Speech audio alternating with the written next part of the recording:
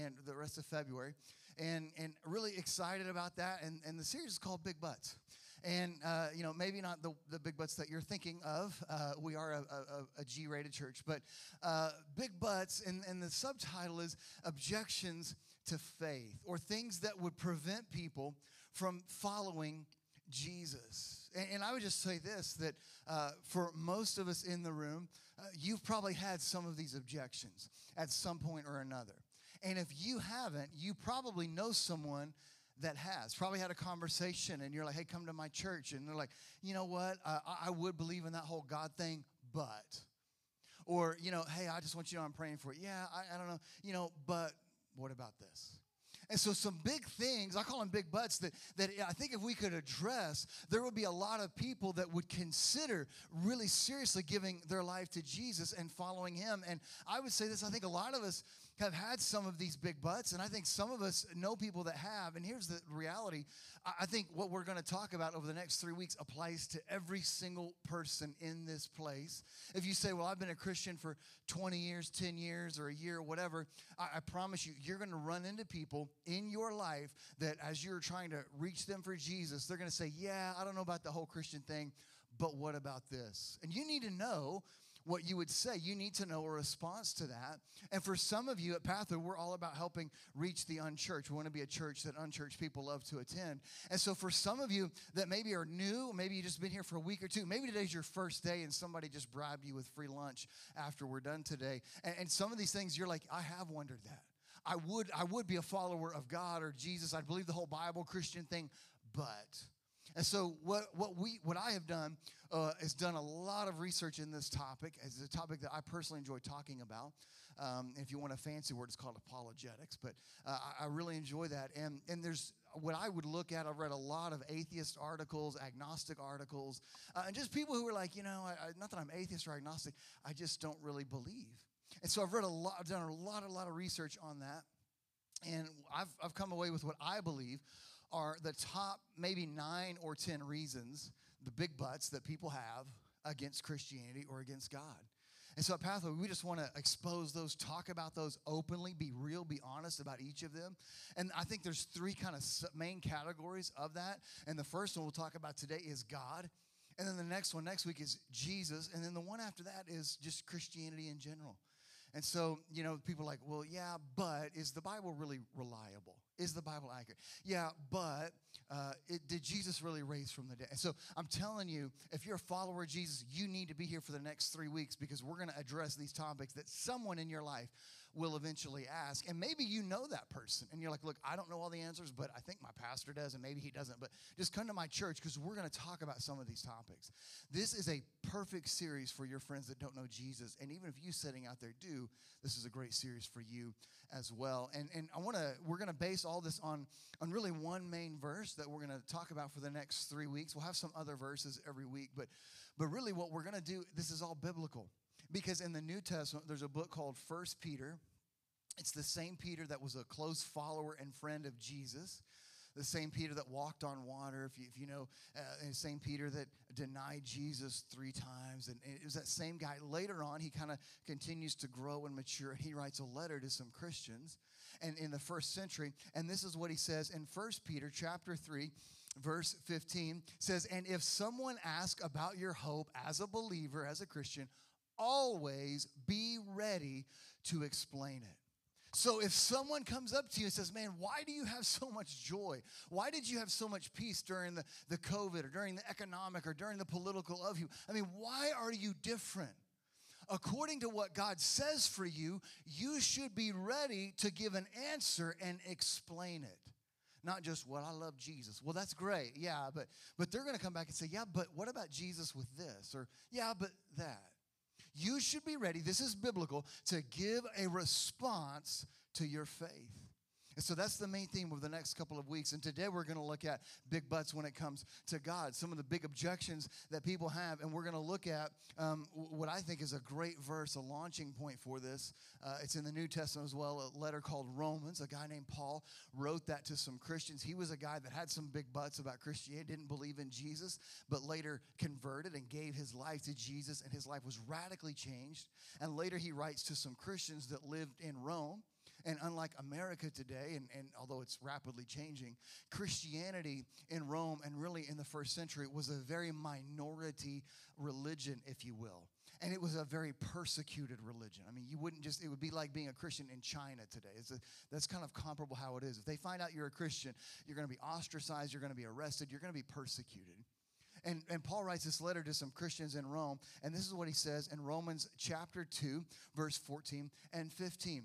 Even Gentiles or non-Jews who do not have God's written law show that they know his law when they instinctively obey it, even without having heard it. They demonstrate that God's law is written in their hearts, for their own conscience and thoughts either accuse them or tell them that they are doing right. And so what he's saying there is this, and I would just say the first thing people sometimes ask me is, hey, if I was born on a desert island and I didn't have the Bible or church, how would I know about God or Jesus? And that's a great question, which I think leads to the first big but, and this is the biggest one of all, because if you don't get this one answered, none of the rest of them honestly matter. So this is the most important, and that's simply this, is that, but does God really exist? How many times you've maybe heard somebody say, if you can prove that God exists, I'll believe. Yeah, but is God really real? Does he really exist? That's the number one foundation. And Romans chapter 2 answers that, I think, quite clearly. Because if you read that again, he gives two main ways that everybody knows clearly that God is real. It's just a matter of do they acknowledge it or not. And the first one, he says, it's a law of nature, if you will. So when they look at nature, when they look at the universe, the cosmos, that they look around and they say, something created this, something or someone designed this. It didn't just randomly happen. It's not just a collection of random atoms that got together and exploded in a big bang. No, that's so illogical that somehow through nature there was an intelligent design behind this. I mean, honestly, that's the most logical thing. In fact, if you research this, as I have, more scientists today, not even Christian scientists, more scientists today are rapidly moving away from the Big Bang Theory because it is so illogical and honestly foolish. And they're moving closer and closer to an intelligent design understanding of the universe. And we could get into all kind of details. Each one of these, by the way, would take like an hour to fully unpack. But this is what they're saying. Look, the Bible says, look at nature. C.S. Lewis, a famous Christian author from England, said it like this. He gave an example in a book called Mere Christianity. It's a great book. And he said this: if you and I were to walk up to a garden, we would first, from a distance, observe the garden and say, this is chaos. There's plants over here and flowers over here, and there's no seem to be kind of order and organization. It's just chaos. It doesn't make sense. But the closer we get to that garden, and the more we observe why the plant was put there and how it was put there, the more we realize, no, this was not chaos or accident at all. This was created and designed on purpose and for a purpose. So it is with the universe. The more that NASA spends billions of dollars researching the universe, the more that they come to conclude that this isn't just random or an accident. The more they study the complexity of the human DNA, the genome system, and the more the complexity of animals, they realize there's no such thing that they just magically evolved over years. No, this was created on purpose and for a purpose. It's nature.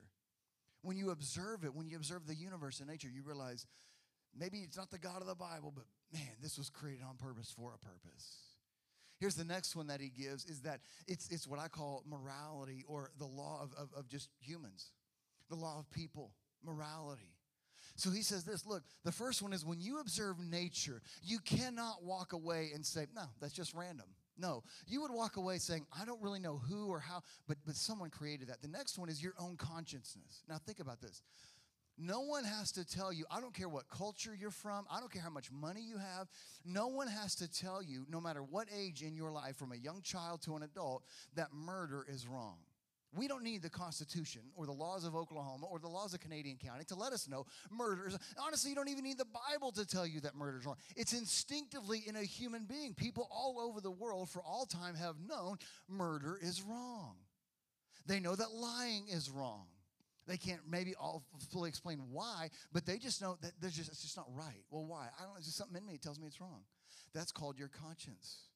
And the one that put that in your life is God as a default setting. So your conscience tells you right from wrong. And look, and so some people might say, yeah, I really don't believe in the Bible. And so I would say this, where did your conscience come from? It didn't come from your parents. No, because you know instinctively, it's animalistic that this is right or wrong. It didn't come from the laws of the country because you just know it's right or wrong. Here's the other thing. If you say, well, I don't really believe in the Bible, but does God really exist? And I would say this, that if that's true, let's just say this whole Big Bang Theory is true. Then we would have to logically walk away and understand that if you and I are just a random collection of atoms and everything around us is a random collection of particles, you're just random that you're here, random atoms that put together and formed you. If that's true, as some believe, then logically it follows that anything goes, right? I mean, if I'm just randomly here, then it doesn't really matter what I do because I wasn't created on purpose. It's just an accident that I'm here. And so therefore, it doesn't really matter if I murder someone. It doesn't matter if I cheat on my taxes. Nothing matters. It's all random anyway. And if that's true, that leads to chaos. And then you say, well, okay, I maybe not believe that, but I'm going to follow, maybe not the laws of God or whatever, but the laws of the land. Okay. Well, what happens when the laws of our country affect the laws of someone in India? Their laws are against ours. Or what if the laws of India are against the laws of Brazil? Or we just say the United States laws are better than the laws of India? Or the laws of India are better than Brazil? Who's the one going to judge that? I mean, we're all equally human beings. So now we have another problem. And then you say, well, I would follow what is culturally acceptable. That's what, I understand everything you said. I would maybe agree, but I'm going to follow what's culturally acceptable. Well, there's a problem there too. Because the things in American culture that were widely accepted 10 years ago are widely shamed today. You hear cancel stuff all the time. Years ago was acceptable. I'm not saying it's right or wrong, but it was at that time, but now it's unacceptable. Things that were unacceptable 10 years ago are openly and proudly celebrated. You can't follow culture because culture can't make up its mind. Culture is chaos. Culture just follows whatever's good in the moment. Now you have a real problem because you can't follow the laws because your laws aren't better than anyone else's. Or what if they conflict? You can't follow culture because they change all the time.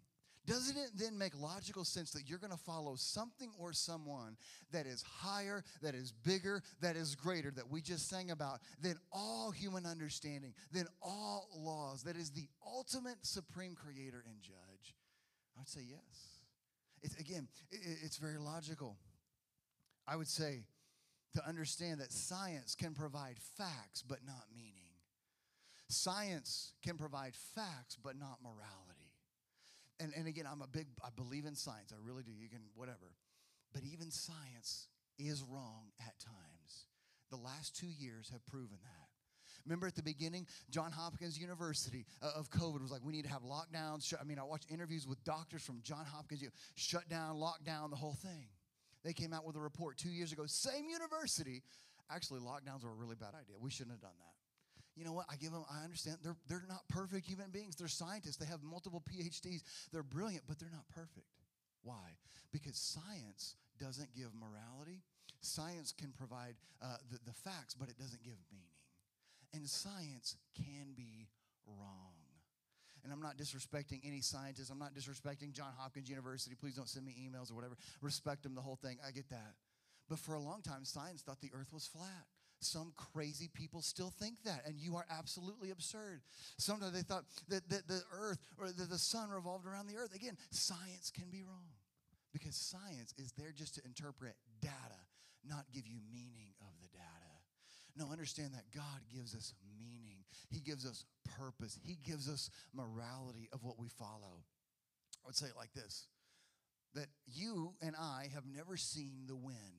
I've never seen with my eyes the wind blowing. Never seen it. Now, I have seen the effects of wind, and even today, you can go outside, and you'll see some trees and the leaves kind of bending over or the branches bending over a little bit, and that's not, you're seeing the effects of the wind. You're not seeing the literal wind because it's air. You can't see that. But you see what it does.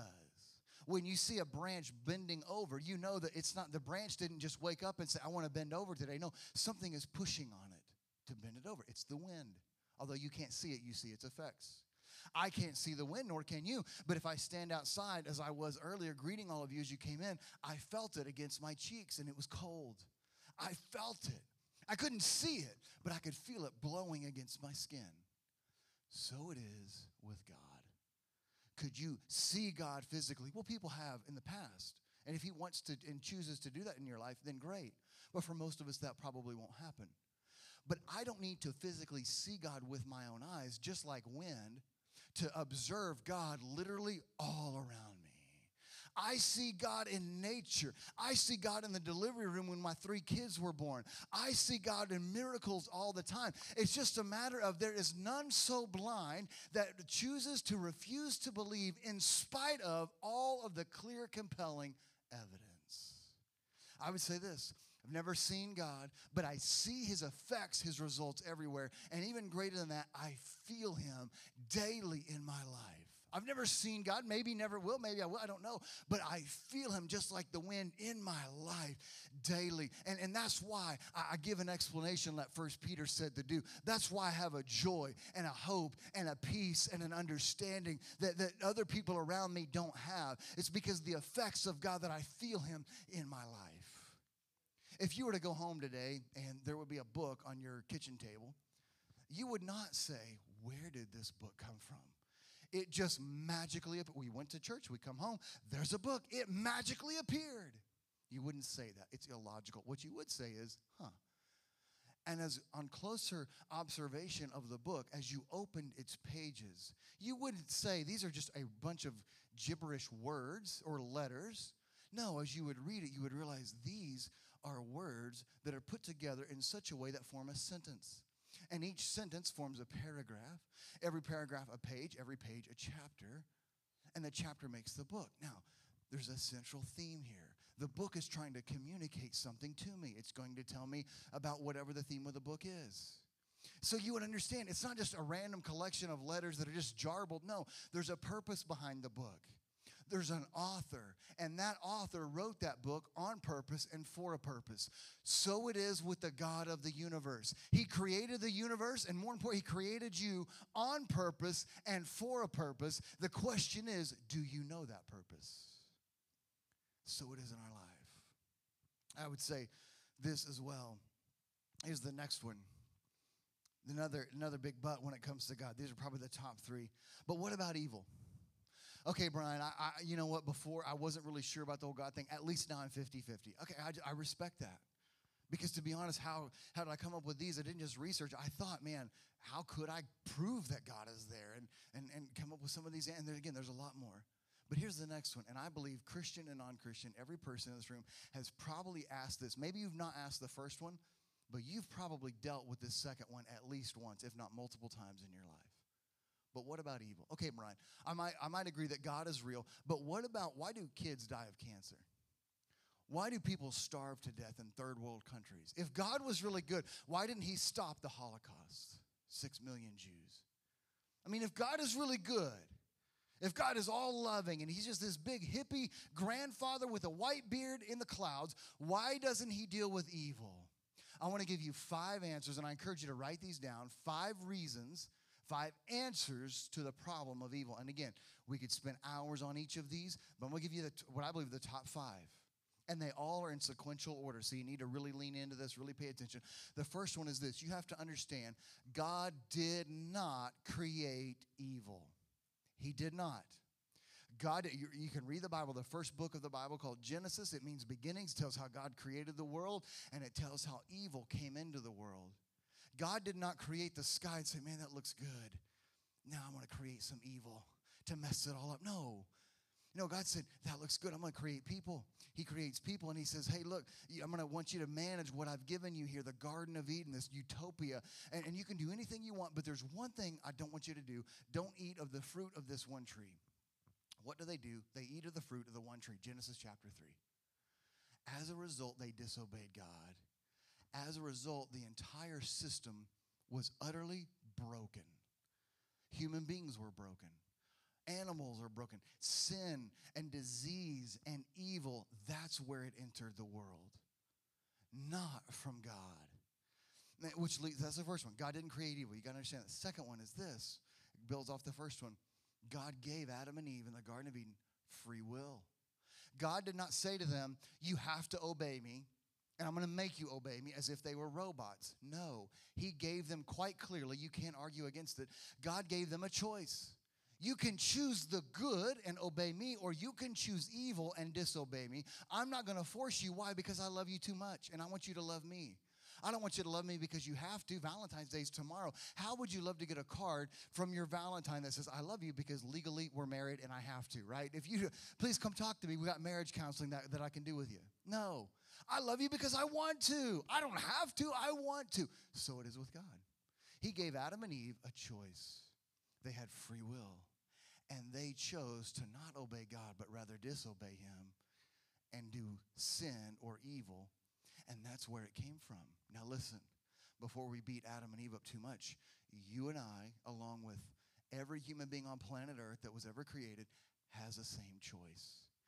Every moment of your life, you have a choice. You can choose to do evil, or you can choose to do good. Therefore, again, we're not blaming God of evil. No, evil is really my choice. When someone cuts me off in traffic, I can give them the one finger hello. Well, that's evil. That's choosing evil. Or I can choose to let it go. That's choosing good. Understand, didn't come from God. Free will. Now here's I think the third one that builds on that. There's consequences of our choices. When you and I choose evil, there's consequences. When Adam and Eve chose evil, there's a consequence that we're still paying for today. It was that serious. God takes sin that seriously. When we disobey, he doesn't just wink and nod at it like, I'll forgive you, I'll let you slide. No, it's that serious that it breaks everything it touches and utterly destroys. In fact, Jesus said that in the New Testament in John chapter 10, verse 10, the enemy comes to steal from you, to kill you, and utterly destroy you. But I came the opposite. I come to give you life and life abundant. What are you going to choose? Choose him and choose peace and joy. Or the other is the consequences. Now, here's the other thing about consequences. That there are sometimes consequences that you did not, it's not your fault, but you have the negative effects of other people. 6 million Jews died. They didn't choose that. They were the consequences of the actions of some crazy people in Germany. Listen, there are all kinds of things in the Bible. There's things that have happened in my life, and I'm sure your life, that I chose good all the time. I chose to obey and follow God, but yet I still had to deal with the evil consequences of someone else. But leads us to the fifth one that I think is the most exciting. And you got to understand, God is all-knowing. He is supreme. Here's the fifth one. God, very often, dare I say always, but very often, will use whatever evil is in your life and turn it for his good. That is the God of the Bible. Don't let anyone tell you any differently. In fact, the Bible is chocked full of examples of this. I could give you example after. I'm going to give you two real quick. One the Old Testament, one the New Testament.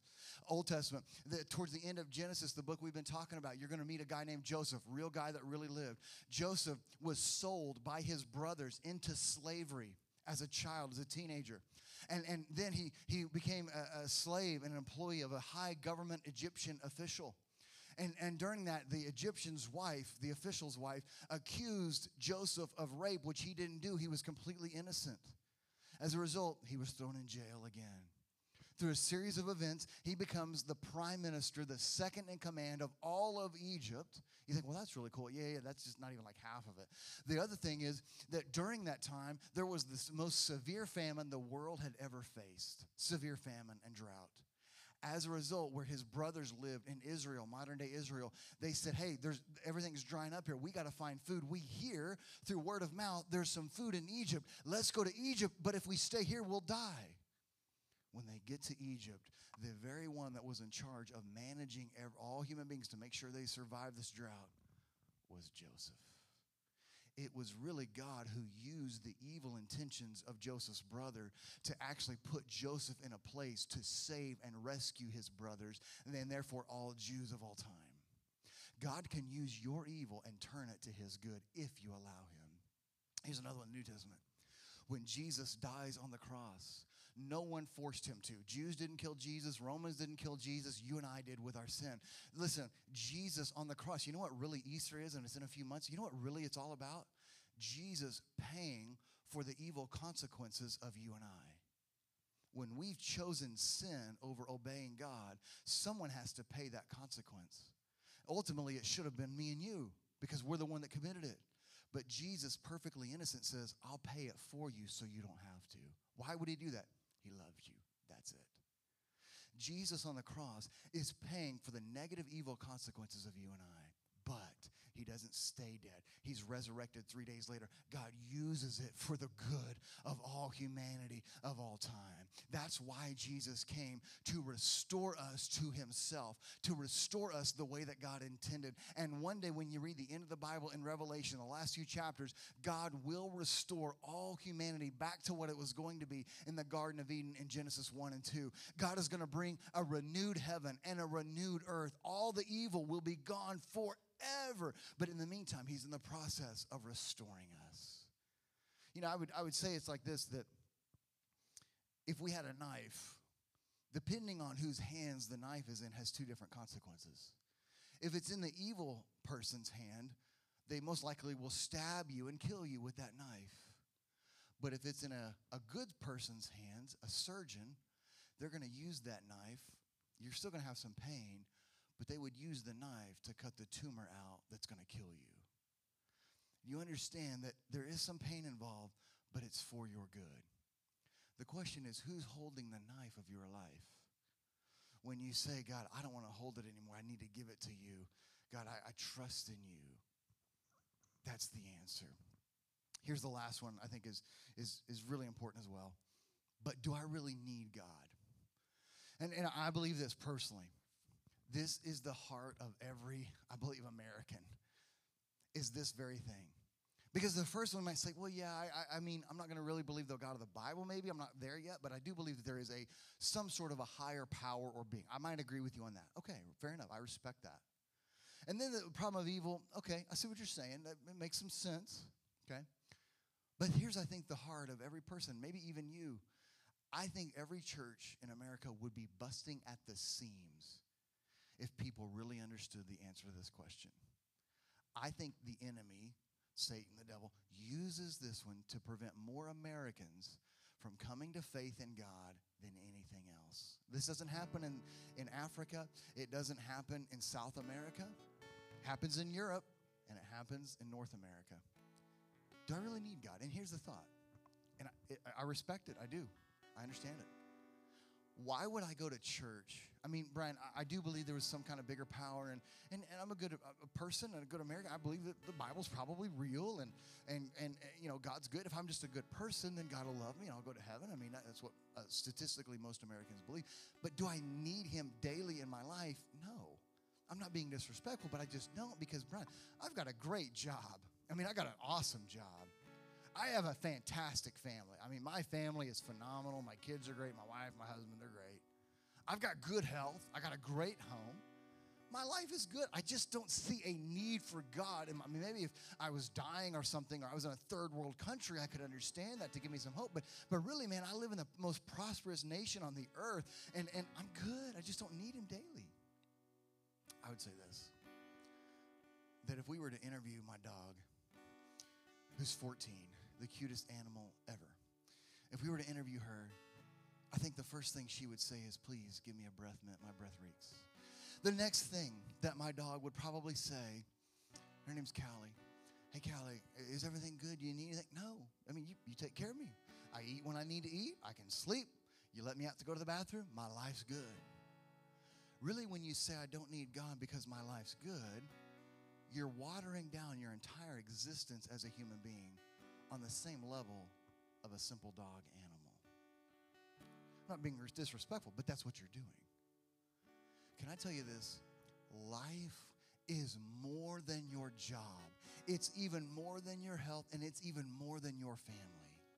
Life is more than those things. Jesus said that in the New Testament in Matthew, the first book, and Matthew was a follower of Jesus, and Jesus says, what good is it if you gain the whole world and you got all that you need, but you lose your soul? Does it matter? Are you even living for the right thing? Because just living to be in existence is really a pathetic existence, I think. There's more for you. Jesus wants to give you life abundant. I would say this. You have to understand that life gives stuff, but Jesus gives purpose. Life can give you stuff all day, but it cannot give you purpose. Like science can give you data, but it can't give you meaning or morality. Life can give you stuff, your job, but it doesn't always give you meaning. Only Jesus can do that. He came to completely transform you from the inside out. Everything else in your life is on the fringes. It's the outside. My job, it's out there. My family is much, but they're out there. Only Jesus can change you from the inside out, what no one else can do. Your job can't do it. Your family can't do it. Your health can't do it. And I would say this as well. Really what you're saying is, and I mean this with all due respect, but just please hear me. When you're saying, I don't need God, what you're actually saying is, I don't need God. Why? Because I'm in control. I'm in control of my life. I've got a good job. I got a good family. I have good health. I'm in control. Therefore, I don't need God. In other words, I mean this with all due respect, but what you're really saying is, I am God of my own life. Why would I need him? I'm in control. I'm God of my life. Here's my question to you, and you know deep down, you know this to be true. What happens when you lose control? What happens when something happens to you that is clearly outside of your control? What happens when you do lose your health? And it is cancer. It is something horrific. What do you do when you have trouble in your family? You're having trouble with your teenage kids. You're having trouble with your spouse. What happens when you lose your job and it's very difficult to find another one that is on the same pay scale of where you're at? What happens when things in your life happen that are out of your control? Now all of a sudden, you're begging for God to come in and to help you. And he does, and he will, because he loves you, and he's a God of grace. Here's some truth of what I would say is when things happen out of your control, I think there's really three things why you need God. There's so many more. I'm just going to give you what I believe are the top three. Why you need God daily in your life. Again, be it like an hour conversation. I'm going to give you the top three. I think it's because you think you're in control, which really tells me you're not. And you think you're God of your life, and you're really not, because you're not created to be the God of your own life. Only God is. And therefore, you need to be rescued. And you need to be rescued from yourself, first of all. You need to be rescued from that mindset that I'm in control. I call the shots. I'm the shot caller of my life. No, you're not. You might be in this moment. You might be this year. But there's a tidal wave coming that will knock you on your backside and prove you're not in control. You need to be rescued from yourself. You really need to be rescued from being in control. I can tell you this. Whenever you're in control, God is not. And whenever God's in control, you're not. I'd rather God be in control. Why? Because he created me. He is all-knowing and all-powerful, and I can sleep better at night knowing that he sits on the throne of my heart rather than myself. I know myself, and I'm a good guy. I'm not that good. I'm a smart guy. I'm not that smart. It would stress me out that I'm the God of my own life. No, I'd rather leave it to the God that really is God. You need to be rescued from yourself, being in control. Here's the next one. You need to be rescued from being separated from God for all time. Here's the thing. When eternity becomes reality in your life, and it will, you can deny everything else we're talking about. I respect that. But I guarantee you one thing is factual. Eternity is real. Like the wind. Never seen it, but I know it's there. When eternity becomes a reality for you, you take your last breath here, your first breath in eternity. I believe you're going to meet God more than your dead relatives. You're going to see God, and I think he's going to ask you a couple questions. I think one of the number one questions he's going to ask you is this: did you need me on earth? Did we have a relationship when you were on earth the time that I gave you? And you can't lie because he's God. I mean, really, right? Like he's going to call you out. But if you say, honestly, God, no, I just didn't know that. I mean, I lived in America, had a great job, had a great family, had a great health. Everything was good. I just didn't need you every day. You know what? God's response will be, in all love, then you don't need me for eternity. And if you don't need me with the time I gave you on earth, why would you need me for all of eternity? And you're going to be separated from God forever. The Bible calls that hell. Yes, hell is a real, literal, physical place. It's full of demons, and it's full of an eternal lake of fire, and you're going to be burning alive, and you're going to be in an endless pit. You're going to be screaming. You're going to be tortured. It's horrible. That's not the bad part about hell. It's horrific. The bad part about hell is that you're going to realize I am separated from God forever and ever and ever, and there's no hope of ever coming back. It's done. Because God is going to say to you, and in Romans chapter 1 that we read, it gives you a more clear picture of that. But God's going to say, look, I love you too much on earth to force you to love me. I love you too much now to force you to love me for eternity. And I'm going to give you now for eternity what you wanted on earth. Total independence of me. If you're God of your life on earth, you can be God of your life for eternity. And it doesn't include me. You're like, that's a really bad way to end a message. And it is. Here's the good thing. You need to be rescued from being in control. You need to be rescued from being separated from God. But more than that, you need to be rescued to God. You need to be rescued that he is in control of your life. You need to be rescued to his joy, to his hope, to his peace, to his purpose, and his forgiveness in your life. You're not just being rescued from hell, and a lot of times Christians present that. Yeah, that's how the other half is. I'm being rescued to something greater than hell, something greater than anything I'll ever face, and that is God, his purpose for me, and his love, and his grace, and his mercy, and that nothing will separate me from that love. That's what you need to be rescued to. And I want to give you that opportunity right now. Let's pray. God, we thank you for today. We thank you so much for your truth. We thank you for some of these big questions, these big buts of following you and what that means. And these are all very real, legitimate questions. But God, most of all, this last one, do we really need you? The answer is a clear, resounding yes. I don't just need you. I desperately want you in every moment of every breath of my being, in every fiber of my life, in every cell in my body. I want you. It's beyond just that I need you in a jam or a crisis. I want you. God, may that be the heart of every person in this room. May that be the heart of every person in Canadian County and across this country and across the world. That's why we exist. That's why we're here. So that people would go from, do I really need him? Oh, I can't live without him. I want him. And there's only one way. And it's not joining our church or finding religion. It's a relationship with you. To give us that purpose, peace, forgiveness. Today, as we are all praying, if that's you and you would say, you're right, I need him and I want to be rescued to him. I want a relationship with him.